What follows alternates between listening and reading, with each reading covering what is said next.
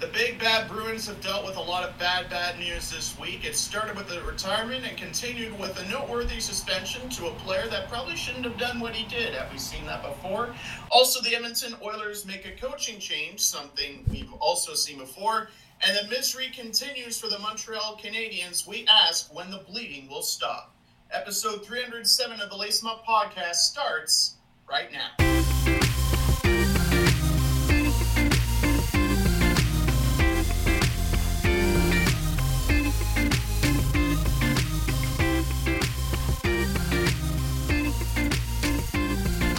And now, it's time to lace 'em up. Here's Brett and Steve. And welcome to the show, ladies and gentlemen. I'm Steve Ellsworth. I'm Brett Dubuff. One of the saddest days in modern Bruins history, Brett. Tuukka Rask has retired. Yeah, I know. I guess the it's been a weird couple weeks for Boston sports fans here. Tom Brady. He will lift milk crates no more. Yeah. Tom Brady retired a week before Tuukka Rask did. That's right. It was that's kind of what I was referring to. But yeah, it's a sad day for sure. It was also we'll get to Marchand's suspension in a second, but it was just strange watching the game against Carolina because there's no Tuukka Rask, there's no Bergeron, there's no Marchand, there's no David Krejci, there's no Zdeno Chara. It was just strange. It's like I felt like I wasn't watching my Bruins. It's like those five guys were my guys, and they weren't there. So yeah, it's definitely strange. And of course, I love David Pastrnak and Charlie McAvoy, but it's just I don't know. I guess it's like I think all Bruins fans have a vision like what will the Bruins look like without those core players, and we get a taste of them right now. As Bergeron is still injured. I think there are reports that he might come back pretty soon, but who knows. And Marchand got suspended, so we have a few more games left of him being out. But yeah, it's just like this is like a look into the future of what the Bruins are going to be. And I don't know. When you watch the Carolina game, you're like, okay, this is not going to be good. And then when you watch them against the Sens, it's like, okay, actually, we might have something here. And it's so probably what will end up happening is it's just going to be more of a mixture of those two things, where we'll beat the good team, or we'll beat the bad teams, and not beat the good teams. Anyways. As for Tuukka Rask, he's kind of been a pretty big subject here on Lace 'em Up, mostly due to the fact that the radio host, Michael Felger, hated this guy. And me, as a Bruins fan, felt like I should always defend my guy, Tuukka Rask. In fairness, didn't he have a gripe with a lot of players across various Boston sports? I don't think Tuukka was the only one that was just like, man, this guy's overrated. No.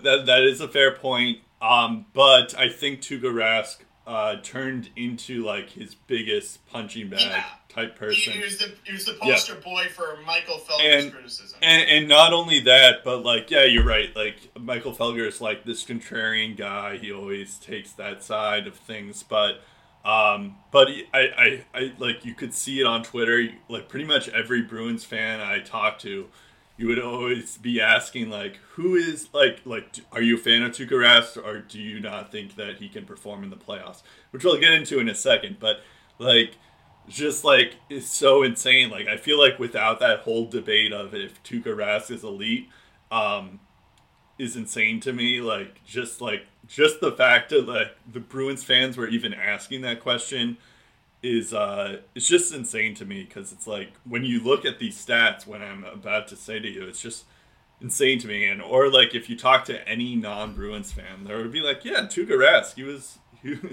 like a big reason why the Bruins were so good for 15 years before. And it's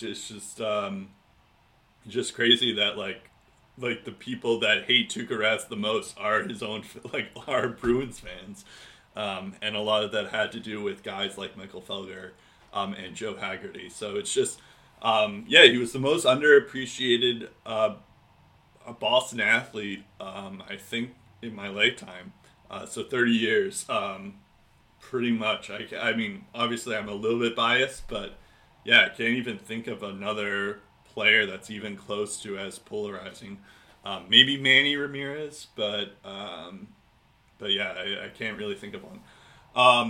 So in terms of, uh, I know there are some Tuca haters, but in terms of his stats, I have a couple stats here that will prove that he's not only going to get his number retired, but he's going to get into the Hall of Fame on his as a first ballot Hall of Famer.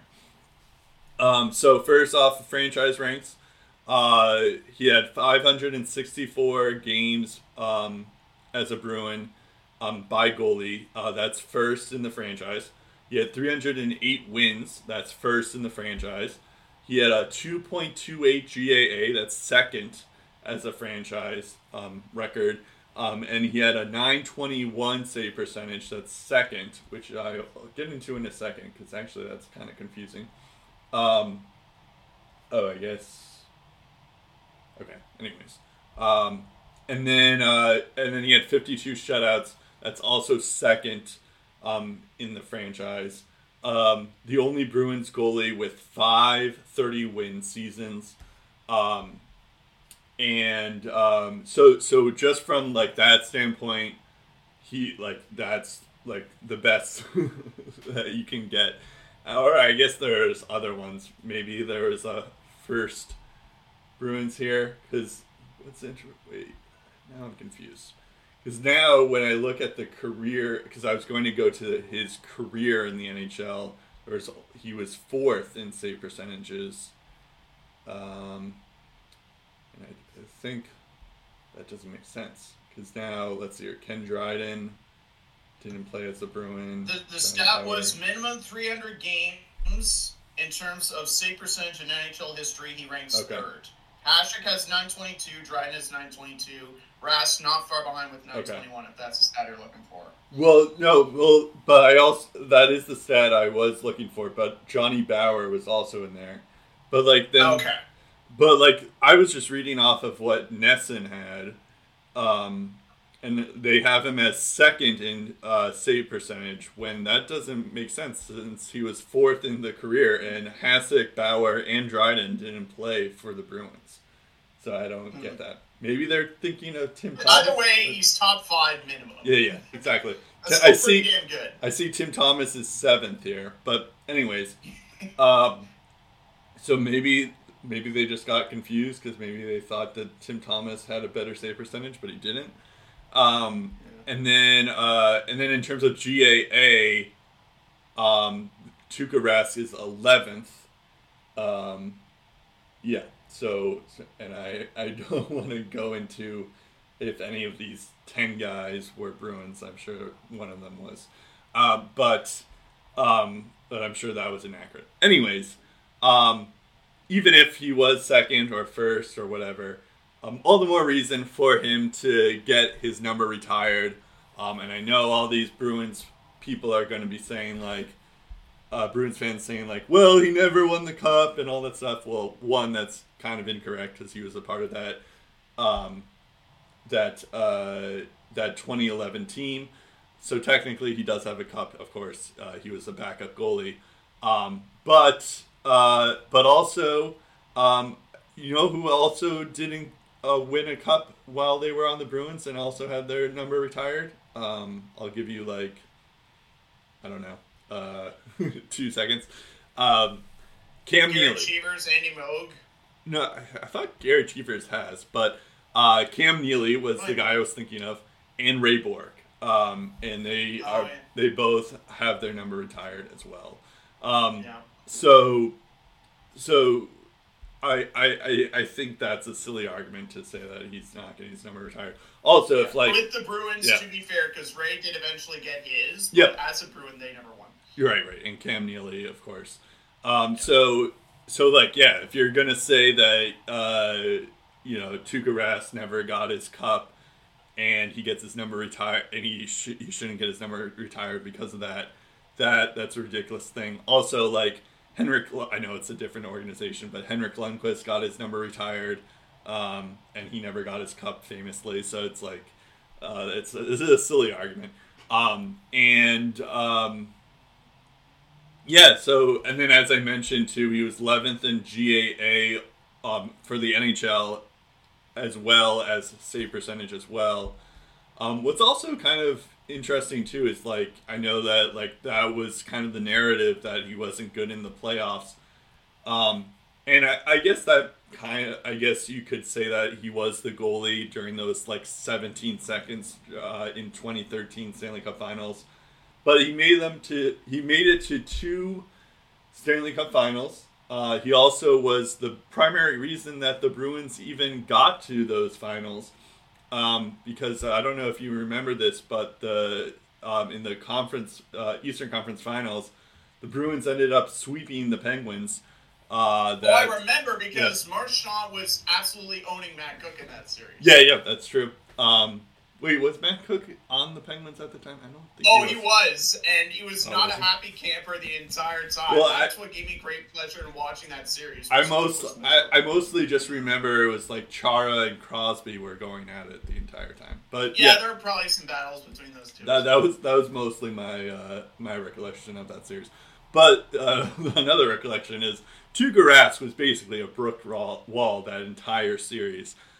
Anyways, my point is that like that was why he got the fact that he ended up giving up 2 goals in 17 seconds or whatever it was in the Stanley Cup Finals was like that's what most Bruins Tuukka haters remember him as, just the guy who choked in the playoffs and all that stuff. And honestly, that's kind of silly to think about when you think about it, because the Blackhawks were the better team. It's like, yeah, it does suck to lose that way, but at the same time, the entire team wasn't playing that well. So it's like you can't really blame it all on Tuukka. The defense wasn't as good as it should have been. So I don't know if you can necessarily take it all on Tuukka. And then in 2019, he makes it to the Stanley Cup Finals as well. I still blame the refs for that. That was also not Tuukka's fault. And Tuukka would have won the Conn Smythe if the Bruins had won that series. So yeah, I think what it really stuck to me was during the start of the season when Linus Ullmark, he made this phenomenal save, and I guess like it's a luxury that we still have pretty good goalies here, but it was at a home crowd, and I was just like, wait, why aren't anyone saying Tuuk? And then I just remember it's like, oh right, we don't have Tuukka Rask. It still takes a while for me to not get used to that. I mean, I guess we could say like Sway or stuff, but it's never going to be the same. Yeah, it's a sad day for Bruins fans. I guess the writing was on the wall when they signed Linus Ullmark to a 4-year deal, and then they have Swayman, who's doing phenomenal as well. So yeah, I mean, I think the Bruins are in good hands now. Tuukka did try to play some games. He played 4 games for the Bruins calling up here. I guess like he was going to be on the AHL, but then those games got postponed, so he never really got to get conditioned or something. To his credit, he did win 2 of those 4 games, but then the 2 games that he lost, he didn't look like himself. So I think after that, I was just like, okay, I don't think this is the same Tuukka Rask that we're used to seeing, and he ends up retiring. So yeah, it's definitely sad, and but I think he's just one of the most underappreciated Bruins player of all time, dare I say. Yeah, and it's not a far-fetched argument to say that. I think most people are going to remember Tuukka Rask for unfinished business, and I think that's unfair, and here's why. Remember in 2009-10, the Bruins had a very good team. Mm-hmm. And people will be surprised to note that it wasn't Tim Thomas stealing the show like he did the ensuing year. It was Tuukka Rask, who went 22, 12, and 5 that year with 5 shutouts, a 1.97 GAA, and a .931 save percentage. He finished 4th in Calder voting, 7th in Vezina voting that year, and if you want to talk about where he finished in the hard voting, he was 17th. Like, a rookie was getting hard votes. A rookie goalie getting hard votes is not something you see very often.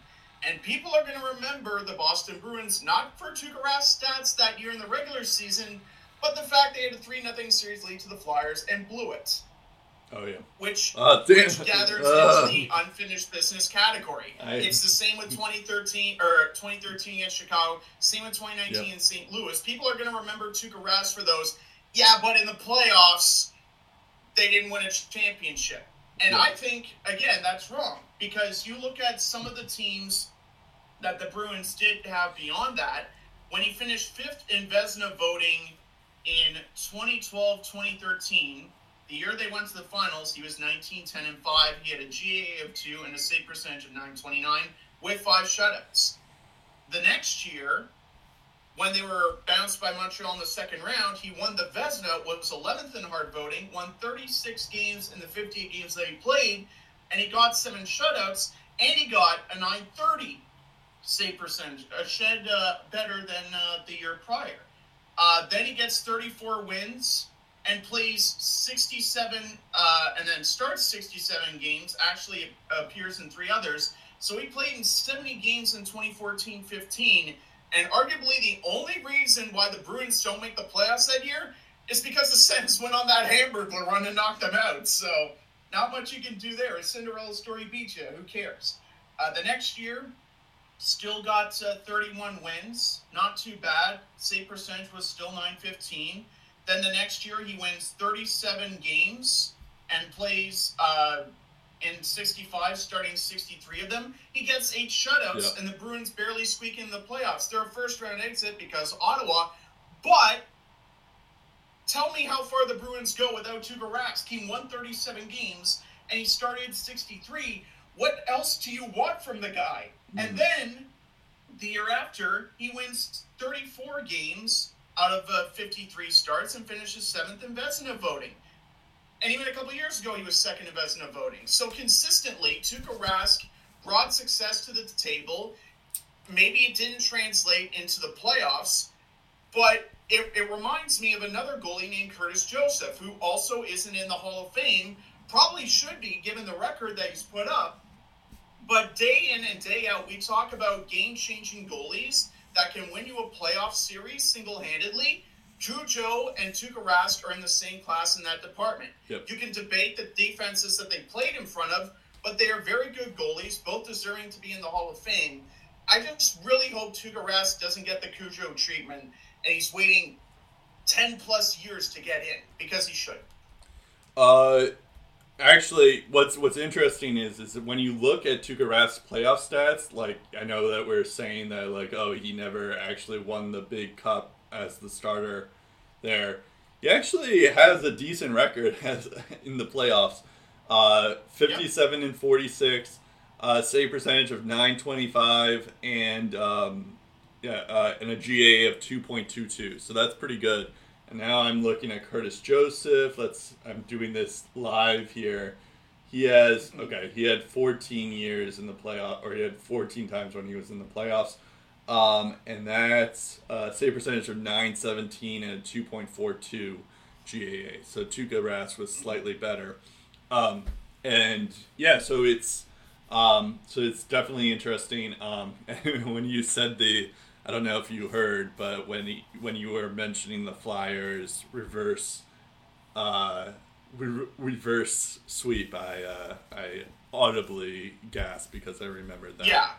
That just shows how, like, it's still painful, even though I know the Bruins won the cup the next year, but it's still definitely painful. Yeah. People remember wins and losses in the big moments, and I think that's unjustified. If you're going to hang the 3 chances that the Bruins didn't win the Stanley Cup on Tuukka Rask compared to the one time that Tim Thomas had an unreal season, and he did have some unreal seasons in between that, but that was peak Tim Thomas, and the Bruins won the Cup because of Tim Thomas. Yeah. Even though Tuukka Rask posted pretty decent numbers that season behind Tim Thomas in 2010-11. Yeah, so even then, Rask was still pretty good.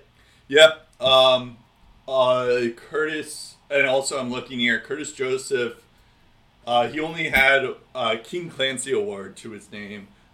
He was a good goalie, but like that was about it. Whereas Tuukka Rask he has one Vezina to his record. He also has a Jennings award as well, and he was a 2-time All-Star. Whereas Curtis Joseph never even made the All-Star team. So I'm not sure if that's the same the best comparison. But I think it maybe not to the letter, but like it's pretty darn close when you consider that if Cujo wasn't in the same era as Brodeur, Waugh, and Hasek, I'm interested to see what kind of accolades he could have gotten. And the same thing could be made with Tuukka Rask if you consider that he played in the same era as guys like Henrik Lundqvist, Andrei Vasilevsky, and Carey Price. Yep. Like those are some like world-class goaltenders that he's going up against. Yeah. Also, last thing before we get to other sad Bruins news, the fact that Tuukka Rask was traded, he was drafted by the Toronto Maple Leafs, and then he was traded about a year later to the Boston Bruins for Andrew Raycroft. Andrew Raycroft was a good goalie. I believe he won the Calder, or he was at least nominated. I don't recollect that just yet, but yeah, it was just interesting at the time because that was after so Andrew Raycroft he was pulling up like Tuukka Rask numbers before the lockout, and then I guess Andrew Raycroft just didn't play at all that entire lockout season, so then he just wasn't as good, and then never got his groove back, and then he went to so then the Bruins just end up trading him for Tuukka Rask.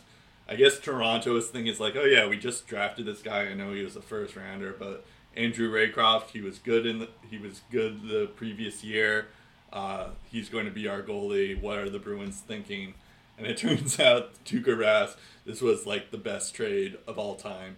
One of the more I know that when you think of Bruins and Toronto trades, you think of the Phil Kessel trade that sent out 2 first-round picks that ended up being 2 top 10 picks in Tyler Seguin, who went 2nd overall, and Dougie Hamilton, who went 7th overall. That kind of gets mirrored now because both Seguin and Hamilton were both traded eventually. But this one is actually the one where Bruins won the trade by far.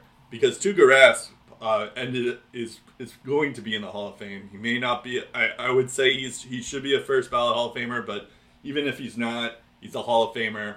Whereas now Andrew Raycroft, you know what he's doing now, Steve? He's a color analyst for the Bruins, isn't he? Yep, exactly. He was even reporting on Tuukka Rask during the game. It was kind of funny too. I remember that because it was one of Steve Dangle's rants after the Leafs lost another Game 7. Yeah, it was just the Bruins. Yeah. So, but yeah, Andrew Raycroft works for Nesson right now, and he's even a sideline reporter. So he was even reporting on. They did a whole segment on Tuukka Rask during the Hurricanes game, and it was just funny hearing him talk about that. But yeah, it's going to be sad, and I felt like we should at least start the show with Tuukka Rask. I guess the writing was on the wall when he had the surgery, and it's unfortunate, but yeah, I guess it makes sense that he can't do it anymore, and I just want to say, lace him up, me. I appreciate you, Tuukka Rask. You don't have to worry about me turning into Michael Felger.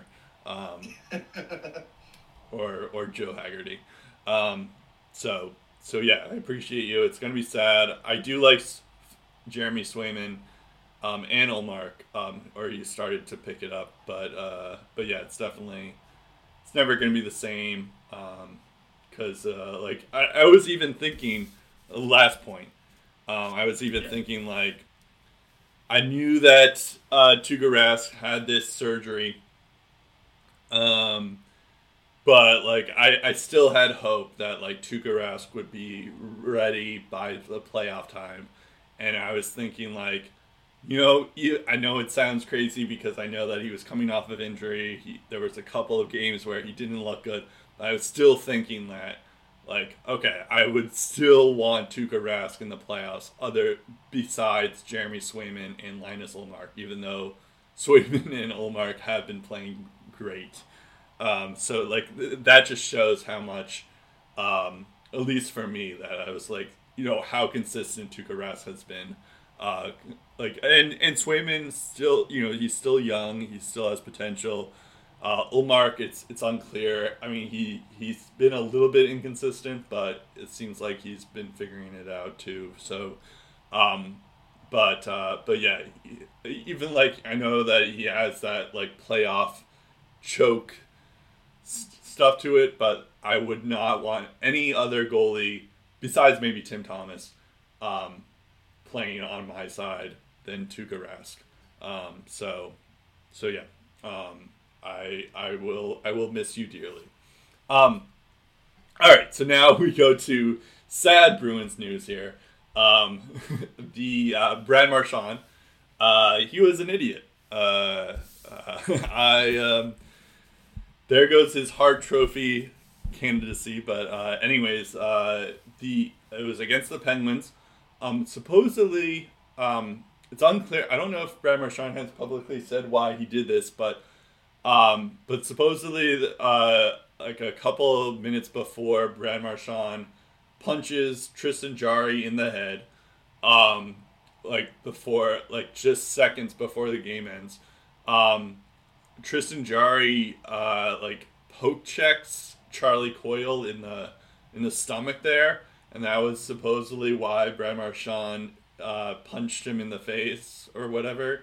Not an excuse at all, or I guess that would be the defense, but it's not. Still, like, punching someone in the face is definitely a lot worse. And then also previously in the game, Tristan Jarry was trying to give a puck to a Penguins fan in the stands. This was in TD Garden. And Brad Marchand comes out of nowhere and blocks him. Originally, I thought that this was funny, but then when I wrote this to Steve, and Steve made this good point that it's like, it's actually not really that funny. It's like that kid's going to remember that moment for the rest of his life, and then Brad Marchand just did it just because he's like an opposing goalie. It's kind of immature. So I think that was another kind of asshole move. I know we don't swear on this show, but I did.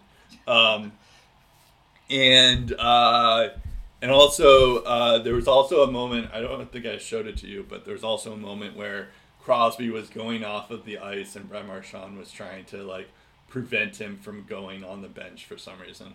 So he was just being his old self. It's kind of a shame too, because I think like the whole general public was getting used to liking Brad Marchand. He was on Twitter talking about going back at like not the NHL not going to the Olympics and all that stuff. So now it's just like, yeah, he went overboard this game. And yeah, it's hard to admit that, or it's like hard. Usually I can have some excuse ready, but I don't have an excuse ready, and nor should I. But yeah, you just can't punch a goalie in the face. That's just not cool. But anyways, he gets 6 games. I'm surprised it was 6 games. I thought it would be like 10 games at least, but But yeah, he gets 6 games, and also that game was when Bergeron gets injured too. The Bruins are not in a good state right now when we need all the games that we can get, and we don't have our 2 best guys. When you look at Brad Marchand since 2016-17, and there were a couple of seasons where you're just like, okay, this guy could turn into a star in this league. 2016-17 was his official arrival, the official arrival of Brad Marchand, the hockey star. He was 7th in Hart voting that year, even getting some Selke votes over the past 5 seasons. The worst he's finished in that department is 12th. He's finished 9th in Selke voting in each of the past 2 seasons. But in 2016-17, he was 7th in Hart voting, got 39 goals and 85 points. 34th and 85 points in 12 fewer games the next season. He's 11th in Hart voting. 100 points, 36 goals in 79 games, 5th in Hart voting. That was 2018-19, the last of the normal seasons we were used to when the Bruins made the finals. And he had some good playoff runs in between all of that. 2019-20, 87 points in 70 games, 9th in Hart voting. Last year, 69 points in 53 games, along with 29 goals. 5th in Hart voting, one of the NHL's top scorers. This is not 2010-2011 Brad Marchand. This Brad Marchand is supposed to lead. This guy's supposed to be a veteran. He is not supposed to be a distraction. And on that game, when the Bruins needed leadership, they didn't get it from Brad Marchand. Yep. They got the guy who's stirring the pot. And you know what? Maybe that's how Brad Marchand plays his best hockey, is by getting everyone mad at him. But you got to pick your fights. You got to pick your battles. And there's just a lot of childish stuff there that for a guy who's going to be turning 34 years old in May, I expect more from Brad Marchand at this stage in his career, and not that kind of stuff. Now, he said what he did to Tristan Jarry wasn't suspension worthy. I argue that it probably was suspension worthy. If the NHL doesn't issue a penalty at going after the goaltender, then more teams are just going to say, okay, well, we'll go after your goalie then. Literally a couple of weeks ago, right? We're talking about Aaron Dell and Drake Batherson, and Dell gets 3 games. If Brad Marchand gets nothing for going after Tristan Jarry, what are we sending the message? That goalies have to defend themselves now? Mm-hmm. And then we get more instances of goalies just stepping up for themselves, and that puts players' safety at risk. So it's all about mitigating the damages and looking after players' safety. That's what the NHL is trying to do. The reason why it was 6 games is because of Marchand's reputation, and everyone knows it. I would be, if they made it 10 games, you can be sure Brad Marchand appeals that. 100%. Because I think 10 games would have been a bit too much. But the fact that he was getting at least 5 games based on the amount of the type of hearing he was going to get, I think 6 games is justified, but it's very, very poorly timed for a Bruins team, like you mentioned, Brett, that doesn't have Chair anymore, doesn't have Tuukka Rask anymore. I think McAvoy's hurt. I think you said Grzelcyk got hurt later on in the week. Yeah. And now they don't have Marchand for 6 games, and they've got a lot of tough matchups coming up. Yep. They need Marchand available for all of those, and now they don't have him. McAvoy's actually healthy, but okay, good. Grzelcyk, at least they have McAvoy. So I was telling this to Steve when this happened. The Bruins' next 6 games, 2 of them they've already played. So Carolina, Ottawa. Then they play the Rangers on Tuesday, the Islanders on Thursday, Ottawa again on Saturday, and then Colorado on Monday. That's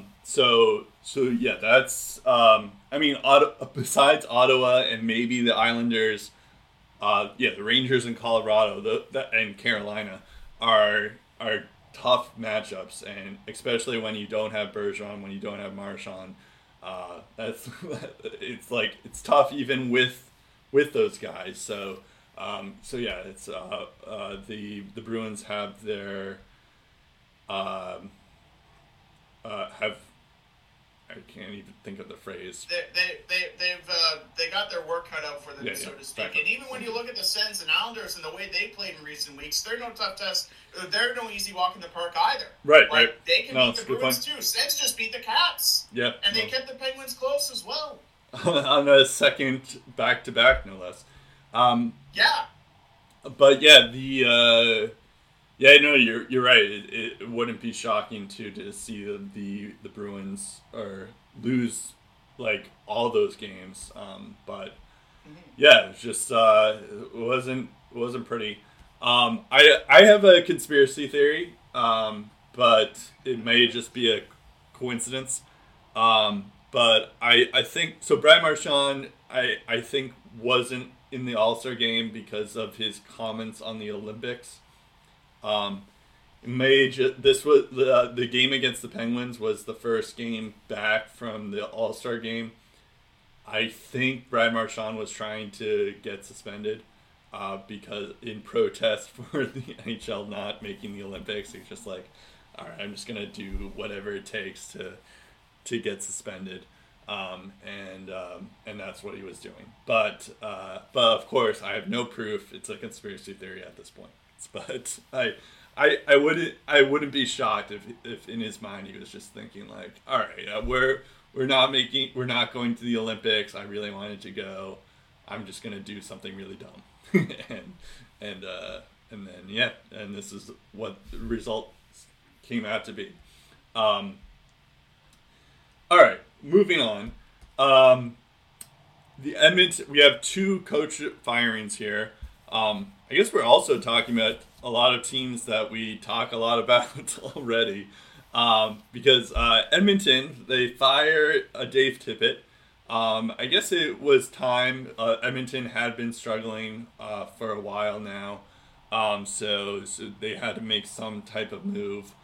They did end up signing Evander Kane, who's actually been pretty good for them. But they also fired Dave Tippett. In goes Jay Woodcroft. So I'm looking at his coaching records. He was fourth. He spent 4 years in Bakersfield for the Bakersfield Condors. He actually has a decent record, or he went this year he went 19-10 and 7. The previous year in 2020-21 season, Bakersfield ended up winning the championship that year, but he went 24-14 and 1. And then he I guess the second year, which I guess was the only season that he didn't have a winning record for, but he went 21-27, and then his first year at Bakersfield, he went 42-21, and they lost in the second round. For the last decade or so, he was an assistant coach for the Edmonton Oilers, and then the Sharks for about 7 years. He was also a video coach for the Red Wings from 2005 to 2008. So he has some NHL experience as well, just never head coaching experience of this magnitude. Also, interestingly, I'm noticing in his playing career, he played for the University of Alabama Huntsville from 1996 to 2000. And that's not really known for college hockey, so that's kind of interesting that he went to Alabama to play some hockey. But yeah, it's interesting to see what they were going to do. I guess the writing was on the wall as well for Edmonton, just because Edmonton's not in a playoff spot right now. They needed to do something, and this is what they ended up doing.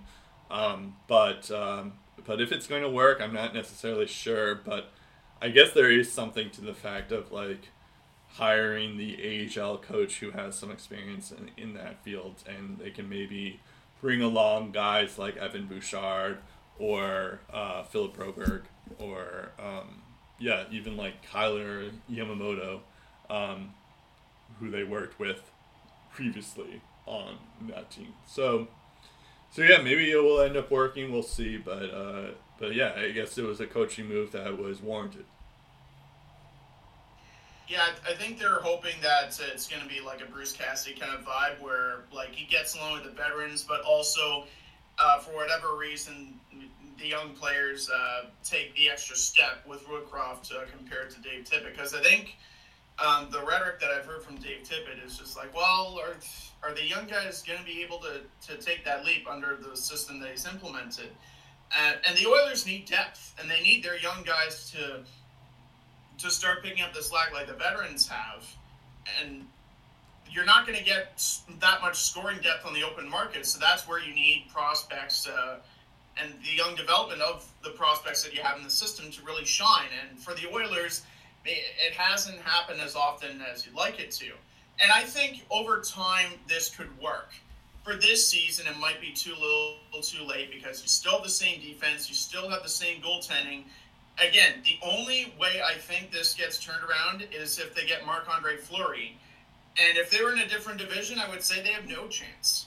The only reason why the Oilers still have a chance is you look at the Pacific Division and you're just like, yeah, a top 3 spot is still achievable. Yep. Like, you look at where Calgary and Vegas are, there's not much separating them. And then you look at everyone else and you're just like, wow, the Canucks that looked dead in the water a couple of months ago, they have a shot. Yep. If they get a top 3 spot in the Pacific Division, forget the wild card battle, they're in the playoffs. Yep. So it's not impossible for the Oilers to catch fire, but they need a lot to go right, and they need better goaltending for that to happen. And I don't see the goaltending tandem that they currently have delivering the goods. Even if Mike Smith starts to play well, I don't think it's going to be sustainable. So, they still need more than a coaching change to right the ship for this year. Next year could be a different story, but this year they still need a lot to go their way. Yeah, actually, that is a good point. The Pacific Division is, like, I know Vegas is in the lead. I'm in the Pacific Division, but they have 59 points.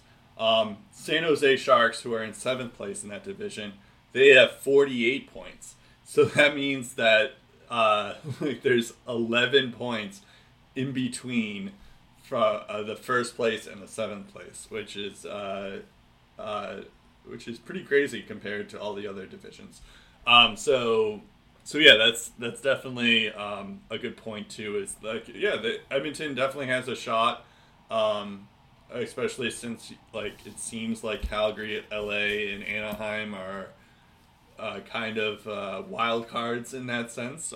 They've been inconsistent all year, but yeah, so have Edmonton. So they definitely have a shot to make the playoffs, but who knows if this will end up working or not. So we actually the main topic here though is actually, I think, one of the more interesting news stories or coaching hires in a long time. I can't even remember another more interesting story here. But so Dominique Ducharme is out as the Montreal coach, and in comes Martin St. Louis. Speaking of Hall of Famers, what's interesting about Martin St. Louis is, like, I was just reading you Woodcroft's coaching resume, and he, it seems he's been in the league in some capacity for like 2 decades, whereas St. Louis, yes, he was a phenomenal player, and even like paved the way for short guys like Cole Caulfield to even be a 1st-round pick. But the only coaching experience that Martin St. Louis has is in 2019, he became the special teams consultant for the Columbus Blue Jackets, working alongside John Tortorella, and that's it. So he was only he was working for the Blue Jackets as a consultant for 2 years. He's not even a coach. And then he gets hired by Montreal 4 years later. Or not 4 years later, 3 years later.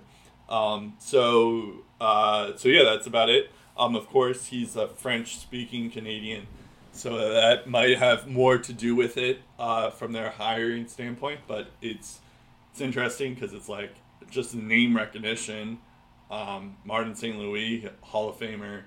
And he was a great player, of course, but I'm not sure if it's necessarily going to translate to the NHL, especially since this is his first time being a head coach.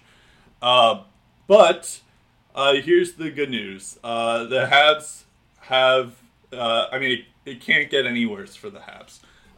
They are dead last in the NHL, which is impressive because Arizona is actively tanking.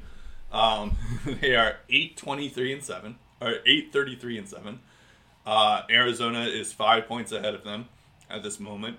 They have 106 goals for. They have 191 goals against, which is a minus 80 with a minus 85 goal differential. Their home record, I can leave that to you, and their road record, I can also leave that to you. They're 31st in power play, and they're 30th in PK. They're 24th in shots for per game, and they're 30th in shots against. They're also on a 10-game losing streak. I'll just ask this first question to you. How do we think MSL will fare? I'm calling him MSL. I don't know if everyone else calls him MSL, but we're gonna start calling him MSL from now on. So how do we think MSL will fare? Well, I mean, given what the Habs have done, I don't think it could fare much worse. Right. Like, it can only go up from here, right? Like, yeah. This is surely rock bottom for Montreal. Like, they won 13 playoff games last year. They've only won 8 regular season games the year after. Like, that's pretty bad. Their home and road record, as you might expect, with the record that they have, is atrocious. At home, they're 5-17-1, fresh off a 5-3 loss to the Sabres. Yes, the Sabres beat them in regulation. 3-16-6 on the road, which is worse. Power play percentage is 13.5%.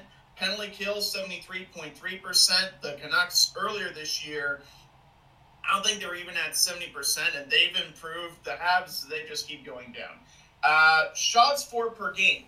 The past couple of years, when the Habs have looked like an average team, I would always see them at the top of the leaderboard in shots on goal per game.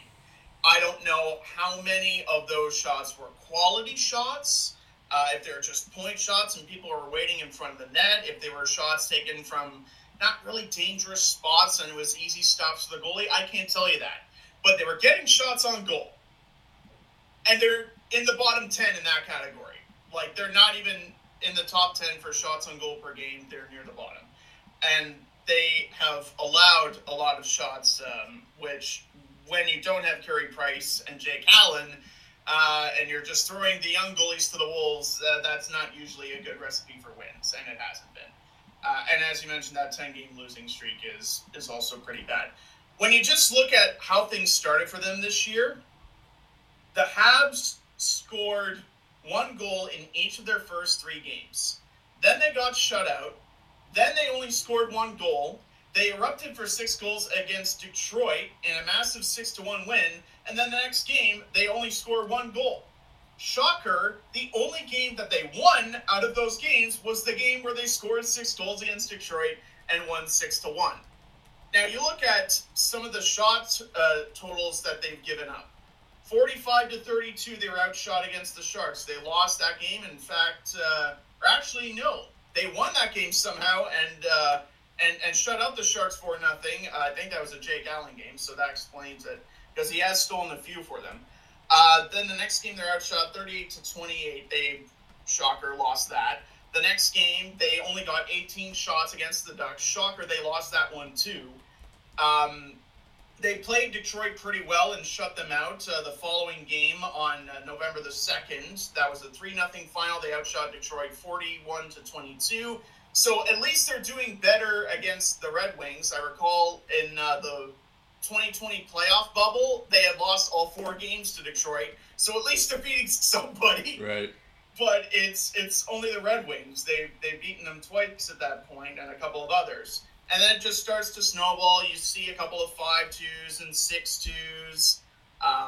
The shot totals, 41 shots against. Then you have 43 shots against. 50 shots against Pittsburgh, but they somehow won that because, again, Jake Allen. 42 shots against, 44. The best streak that I can recall vividly was a back-to-back road trip against Dallas and Vegas. And obviously it was longer than a 2-game road trip, but in this part of the road trip, they had a game against Dallas and they had a game against Vegas. In the game against Dallas, they gave up 50-plus shots, and Sam Montembeault, on his back alone, carried the Habs to a 5-3 victory. Like, that was a game that you would figure the Habs deserved to lose, and they were getting all the breaks because I guess at that point they deserved a few, and they ended up beating the Stars that game. The next night, against a Vegas team that's been hot and cold all season long, you're not sure what to make of them, how good they are. The Habs get a point in overtime, but they lose to the Golden Knights, and again they give up 50-plus shots, and again, thanks to Montembeault, they get some results.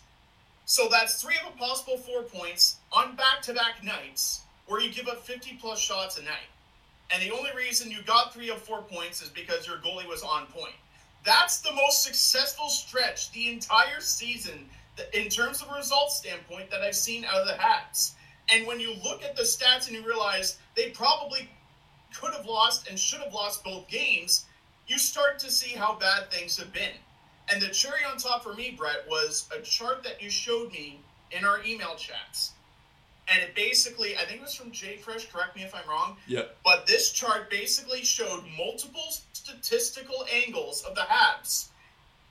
And each and every single one of them, it appears, they are bottom 5 in the NHL in all of them. Yep. So you're thinking, are the Habs that bad? Yes, they are that bad. So if you're asking me how this coach is going to fare, if I'm Martin St. Louis, I try to get the young guys going. Guys like Nick Suzuki and Cole Caulfield that have struggled, I try to get them as much opportunities to succeed and just let them play. The weakness of the Habs has been trusting the young guys. It was a case with Julian in clutch situations. It was a case with Dominic Ducharme until the backs were against the wall in Toronto and they had no choice but to put him there. That has to change no matter who the next coach is. That, for me, for Martin St. Louis, has got to be the biggest priority. Trusting the young guys more and letting them develop. And obviously, getting the veterans going. That's another thing. Yeah.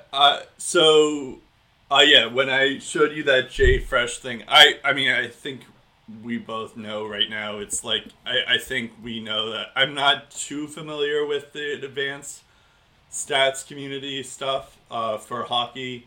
I mean, like, I sometimes listen to it, but it's sometimes hard to understand what they are. So, but when I saw that, like, Jay Fresh is someone who I follow, and then when I saw that graphic, I was just like, oh my god, like, the Habs are actually pretty bad, or like, they are who we think the Arizona Coyotes are. So it's just it's kind of insane. Yeah, they're pretty bad. But what I did find that was interesting going to this question of how do I think the Habs or MSL will fare. During his press conference, he was just asked about the playing style and like if he was going to take anything that he learned as a player, and put it on as in the NHL. And I was just, and he said something along the same lines of like he's just going to let players like learn to like mess around and just have more fun. Let players play. Yeah, and let players play. And like if they fail and they mess up a play, that's fine. He's not going to like take away their ice time. Because that's how he was as a player, or that's the coach that he liked. Which is kind of funny, because when I was reading this, it's like a lot of his coaches, or like the coaches that he worked a lot with, is John Tortorella, who's the exact opposite of that.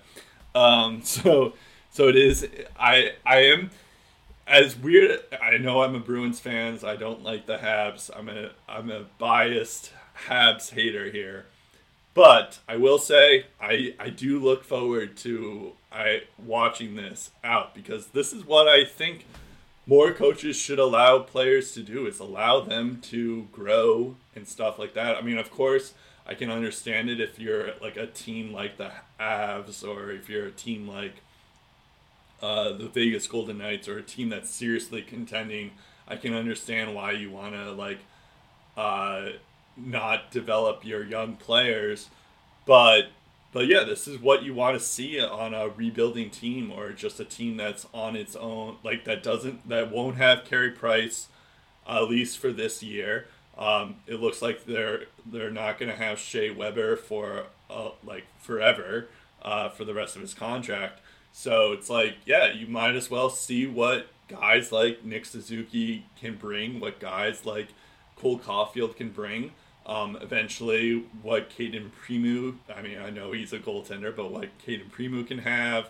Romanov is another one. Like, I can just go along the list of who the like young guys that the Habs have. But in order to do that, you have to like allow them to mess up and make mistakes and see what's going on. And that's what a lot of teams should be able to, or should be doing, instead of just like getting them to be more like to fit into this certain mold that they want them to be. Instead, just like let them play.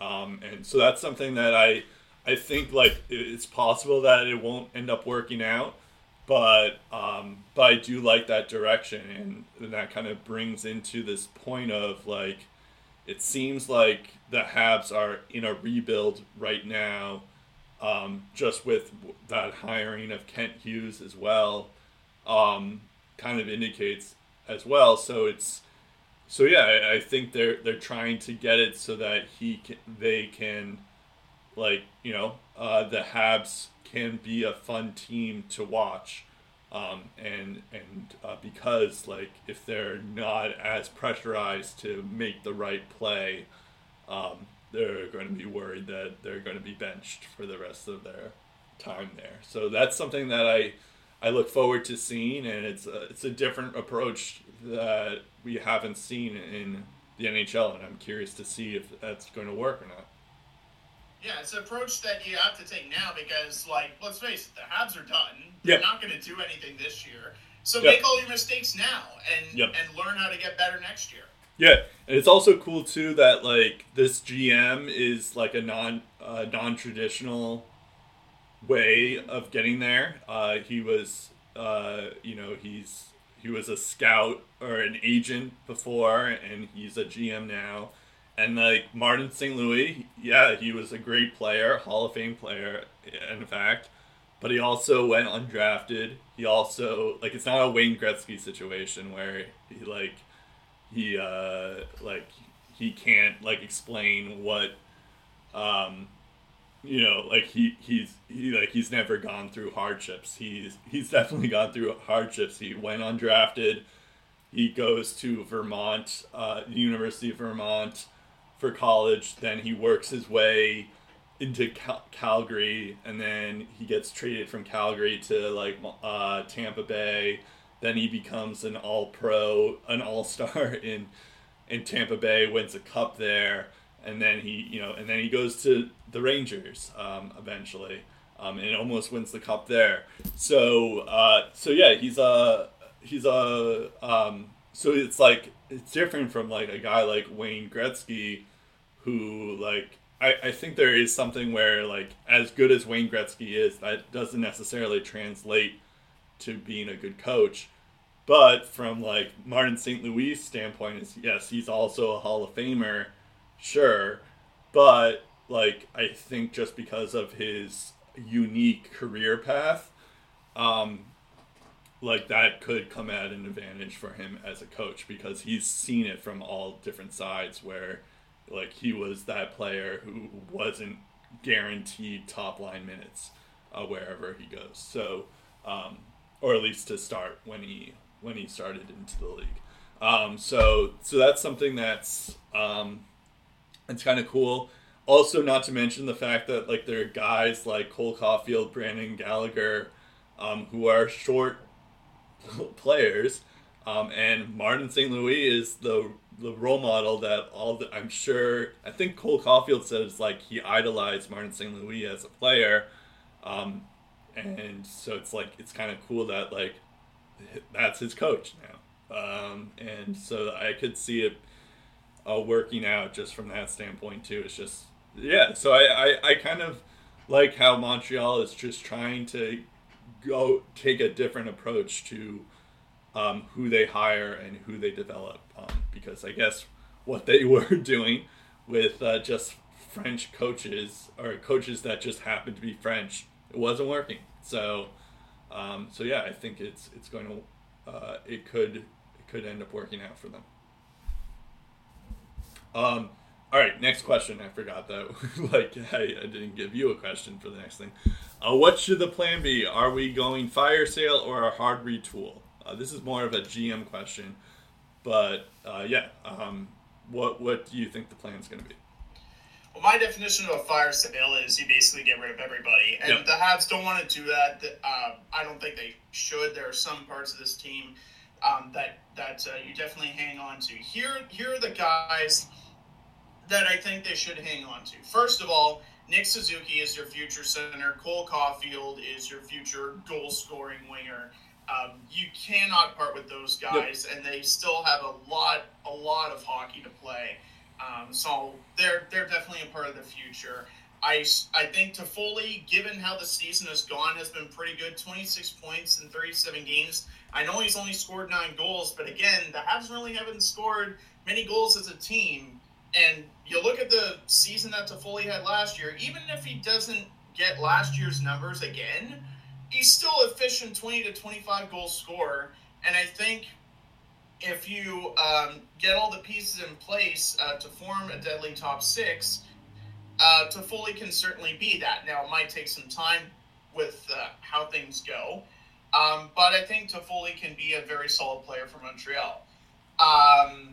I look at someone like Josh Anderson and maybe keep him around for a little bit longer, at least a year, to see what there is, maybe 2 years. But I definitely be more patient with Anderson than others. I look at someone like Brendan Gallagher. That's the heart and soul of the team. 10 points in 3 games is underwhelming, yes. But if you're thinking of Shea Weber and the type of leadership that he provides, Brendan Gallagher is a guy that gets under your skin, but he's a heart and soul dude. He loves the city. He loves the team. And he just committed to this team not too long ago to stay in Montreal. So I think it's a no-brainer that Gallagher should be the next captain. So I definitely keep him in the mix. And obviously, the young guys like Alex Romanov, they have a lot of room to grow. Michael Pezzetta could be a solid depth piece who's not afraid to fight anybody. Not as good as Brendan Gallagher, but definitely has that grit that the Habs need in the bottom 6. So I definitely keep him around. Everyone else, it's an interesting story. Jonathan Drouin has got 1 year left on his contract after this season. I think he could look really good on a contender. I think the Habs, in terms of prospects, are really lacking. So I think it's a 50-50 chance he gets traded before the start of next season, but we'll see. Christian Dvorak, I give him another year. David Savard, I give him another year, see what he can do. Same with Joel Edmondson. Jake Allen is on an expiring year of his contract next year. I think a lot of teams could want him. But I think it all depends on the status of Carey Price, what happens with him. I think he'd be wise to keep around, especially when you consider that you need time for the goalies to develop. So I think Jake Allen stays for now. Montembeault and Primo, I think Primo's needs more seasoning in the minors, but I think Montembeault could be a serviceable NHL goalie, but it wouldn't shock me if he's in the AHL next year. It all depends on the health of Price and Allen. Jeff Petrie, 3 years left on his deal after this year. I don't know. I think it's a 50-50 coin toss with that. Bottom 6 depth, or the second pairing and third pairing on defense, there are some questions there. Mike Hoffman, I 100% trade him in the offseason. I think he can be a good power play presence. I don't think it's going to work in Montreal. So he's a guy that I consider moving immediately. Someone like Paul Byron, just to shed some salary, that could probably be an option there. Everything else is a wait and see. I think you give most of this core another year and then see what you have and go from there. Because if you're the Montreal Canadiens, right, and this is mostly what I'm hinging my argument on, is you look at this roster and you say, okay, surely everyone is not going to be this bad next year. We're going to be better next year. But how much better are you going to be in comparison to where the rest of your division is going to be? How much better are you going to be? If you're over 500 and significantly over 500, great. But how good of a team are you going to be in regards to the rest of the Eastern Conference? It's an analogy that I've said with other situations like we saw in the past in Minnesota and we've seen recently with the Sharks. The prospect pool is what is really going to dictate things, and the salary cap too. Because remember last year, Brett, the Habs had a lot of salary cap space. Around the time Sebastian Aho was signed to that offer sheet, they also had a fair amount of cap space to work with. Yep. They don't have that salary cap space anymore. So at that point, you're hoping for guys like Cameron Hillis and Jan Mysak to deliver the goods and provide bottom six depth and maybe some top six depth in the future. I don't think those guys alone, coupled with the guys that they recently drafted, and I checked the Quebec Major Junior League stats in recent days, the Habs have some draft picks that are killing it this year in the Quebec League. However, you need a lot more than just 4 or 5 guys on a team that's already aging, on a team that relies a lot on Carey Price and Shea Weber to deliver consistency and stability. Maybe not from an offensive standpoint or a defensive standpoint, but just in the locker room. The locker room stability to get them out of these tough situations, I think has been really, really lacking in this locker room. So if all of that success is hinging on locker room stability and the leadership and the veterans that potentially you don't have for the foreseeable future, that I think you got to go not scorch of the earth rebuild, but I think somewhere between a rebuild and a hard retool. Because there's definitely some guys that Montreal can keep and should keep, but they are not going to be a contender with the majority of this group. So there are, I understand what you're saying. I don't think they should go on a fire sale either. However, it's going to be different reasons than what you laid out. There are only 4 guys that I think the Habs should not trade without any question, unless there's like a Godfather offer. It's Cole Caulfield, Nick Suzuki, Romanov. For obvious reasons, they're young guys. They're pretty good right now. And then Brendan Gallagher, for the reasons that you mentioned too. He's like the heart and soul of the team right now. And so those are the 4 guys that you should not trade without any, no questions asked there. Carey Price and Shea Weber, I mean, I guess you could trade them, but I don't think any team's going to want them. But then that leaves, like, who do you trade or who gets a ton of value? I guess you have Josh Anderson, but he's on a long-term contract, $5.5 million. So it's like, and he's 27 years old. You might not end up getting a ton of value out of him. Mike Hoffman's another one where I agree that you should trade him, but again, I'm not sure who's like you're gonna get a ton out of him. Tyler Toffoli, the same reason. And then Jeff Petrie, I think, is another one that I think you could get a lot, but he also has a no movement clause. And he's also, and even if he removes that no movement clause, he's making $6 million for 4 years. So I think there is a time when the Habs should definitely be on a rebuild and start looking for the future. And they do have some good pieces like Cole Caulfield and Nick Suzuki and Romanov. But yeah, you're going to need more than those three players. However, I think the difference is that, like, when you look at the rest of the team, it's like I'm not sure how much value you can really get out of any of these guys. So that makes it a lot tougher to trading, because I don't think you're going to. Yeah, it might not be like a Minnesota Wild type situation, or like where you can just make a few quick moves and all of a sudden you're making it into the next. You're making it into the playoffs every year. So there's that. Also, on the other standpoint, is in the draft, you're least guaranteed a top 4 pick. So you have that to look forward to as well. And yeah, I get what you're saying in the prospects. It's like, yeah, you have Jan Misek, Joshua Roy, Xavier Simoneau, Riley Kidney are your 4 best players according to Elite Prospect, or your 4 best prospects according to Elite Prospects. And Roy and Simoneau, by the way, they were late round picks last year by Montreal. They weren't like second or third round selections or even late first.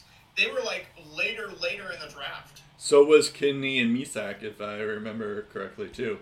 But and they also have Caden Gooley too on defense. Caden Gooley's another one, defender that could help too. Although if I recall, he's more of like a shutdown guy. I'm not sure if he's like more of an offensive guy, but. I mean, goals against where it is right now, the Habs will happily take that. Yeah, no, that's a good point. Jordan Harris is another one too. So yeah. But yeah, so I think like like in terms of prospects, they are kind of in good shape. But yeah, if they add Shane Wright, or if they add Joakim Kemmel, or like Savoie, I think they could be in good shape for the future, because they just need to stockpile on picks.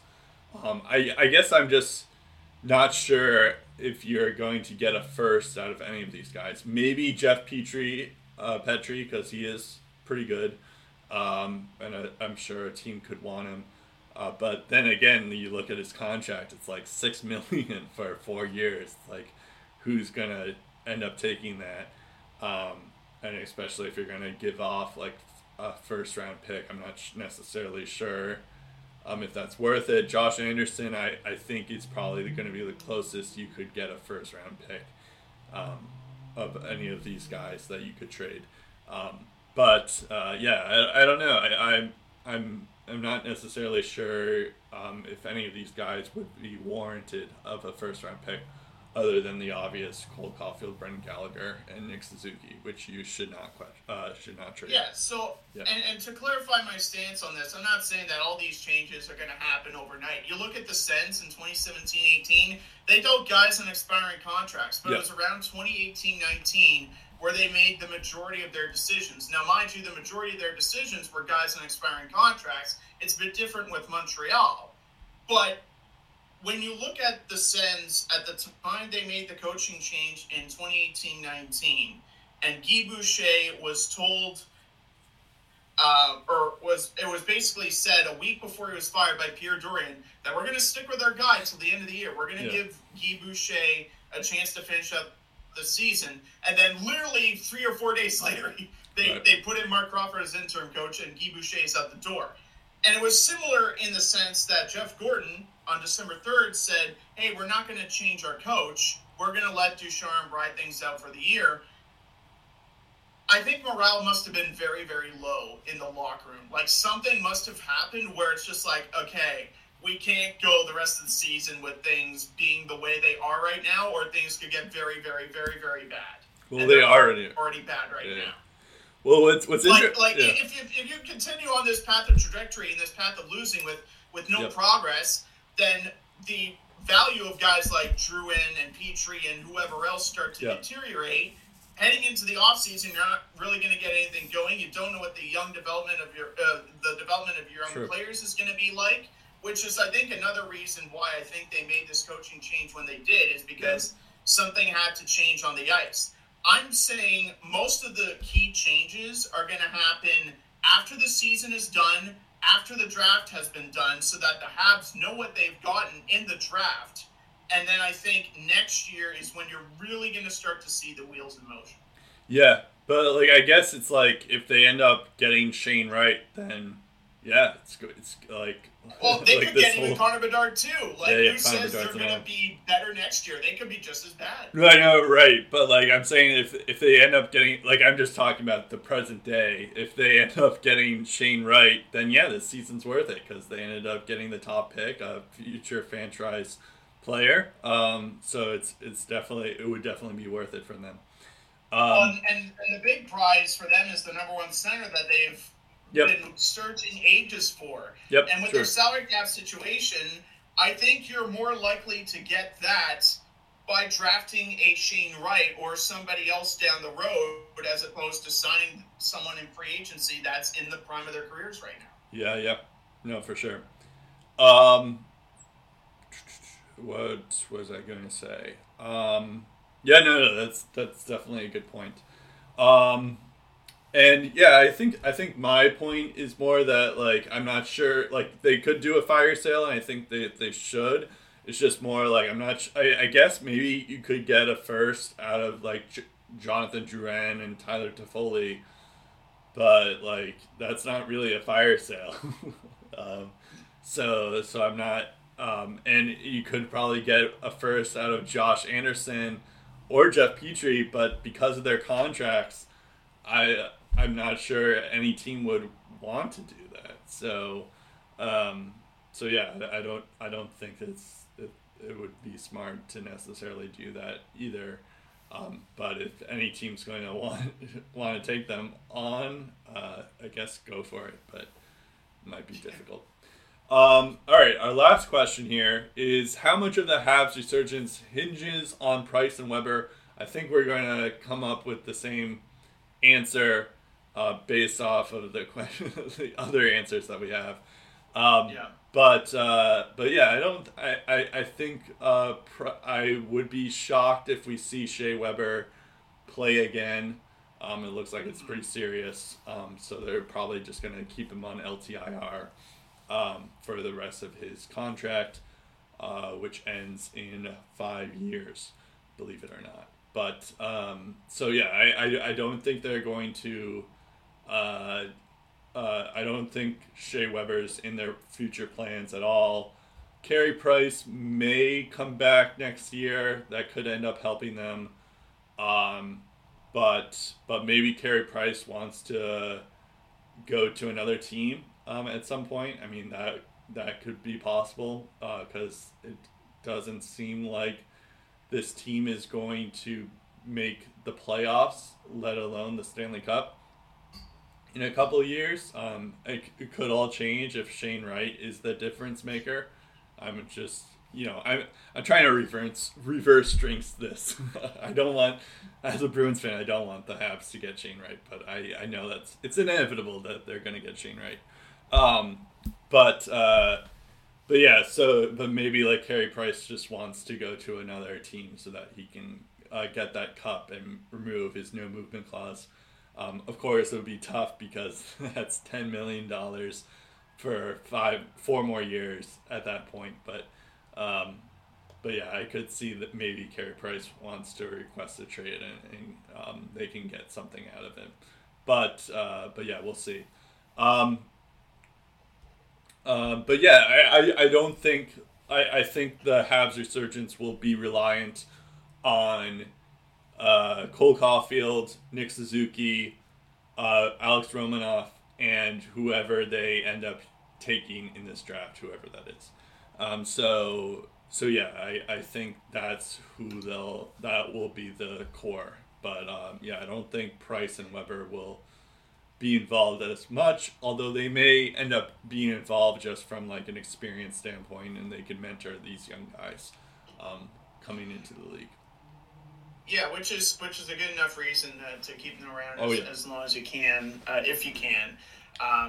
Again, in terms of the short-term resurgence, and it adds to my point of how far the Habs should take this is let's say in a couple of years the Habs are good. How old is Shea Weber going to be if he's still playing? And how old is Carey Price going to be when he's still playing? They'll both be in their late 30s is the answer. And at that point, like, what's their level, their stamina, their endurance, their production? What's it going to be like? We really don't know. Yep. Which is why I agree, Brett. Long term, those guys more than anything, and I would also say Brendan Gallagher as well to an extent, yep. Are going to be key parts of the Habs resurgence for the long term. They have to be. But for the short term, you know, if Price and Weber can play a role, then obviously that's a bonus. But they need to learn to find a way to win games without Price and Weber, because that reality is fast approaching, and it's closer than we think, to be honest. Yeah. I guess that's kind of like been a theme, because that's what the Bruins are have to do now. I mean, like, this is the second time in Carey Price's career where he's missed a significant time due to injury, and the Habs have been horrid the entire time he's been out. Well, what's crazy too is, like, this team was in the Stanley Cup Finals last year. Just think about that. Like, this team was in the Stanley Cup Finals last year. Granted, you had Carey Price and you had some of Shea Weber, but, like, and it was a different team. You had Corey Perry in the mix as well. So, like, and you also had Kotkaniemi, Philip Deneau as well. You also had Deneau, one of the best two-way centers in the game. Yeah, so it's like you could say that, like, this mess is because Price and Weber are out of it, and that definitely has an effect of it. But it's also like Philip Deneau was there, Corey Perry as well. So it's like, it's not just like that's the reason why they're not doing so hot right now. And I don't think it was fully on Ducharme as well either. But maybe he just lost the room, and we'll see. But I don't know. It's just it is kind of crazy when you think about it, because, like, I was thinking, like, okay, the Habs without Carey Price and Shea Weber, they're probably not going to make the playoffs this year. But I didn't think that they would be this bad. It's kind of remarkable in that sense. And I as a Bruins fan, I kind of want to see the Habs be at least a contender team, like a bubble team. Because it's like the league's not as fun when the Habs aren't good. So I'm gonna root them. I'm gonna root for them to be good enough that I'm just gonna start to hate them again. But I'm gonna rescind my hatred for the Habs until further notice. Kind of like what I did for the Leafs until they ended up getting Austin Matthews and Mitch Marner, and then I started to hate them. I just want the Habs to be good. I feel like the league needs Montreal to be good. Yeah, and it's going to be awfully tough for the Habs also to compete when you consider, again, like we've mentioned, that Ottawa's a team on the rise. Detroit, you look at the progress that they've made. Tampa and Florida are still good. Toronto's still good. And you never know what you could expect with Buffalo too. Yep. So they're in a tough spot. Yeah. I noticed you didn't mention Boston, but that's okay. Well, I don't know what to expect from Boston. Yeah, I guess. But even then, until they start struggling, the Bruins are still there. Yep. I mean, Boston is kind of in a similar shape as we just mentioned. So, better shape than the Habs. Yeah, true. Oh, hopefully, you need to knock on wood on there. Although if the Bruins end up getting Connor Bedard, I will not complain. So I will, because we deserve more since fans. Okay. Anyways, that about does it for us here at Lace 'Em Up. You can follow us on Twitter at Lace Up Podcast. Our Facebook is Lace 'Em Up. You can also subscribe to us on SoundCloud at Lace 'Em Up, and or wherever else you get your podcasts, like Spotify or Apple iTunes. I also I forget what I usually use, but Pocket Cast, that's what I usually use. But anywhere else you get your podcast. That's about it. I'm Brett Duboff. I'm Steve Ellsworth. We'll talk again in episode 308 of the Lace 'em Up podcast.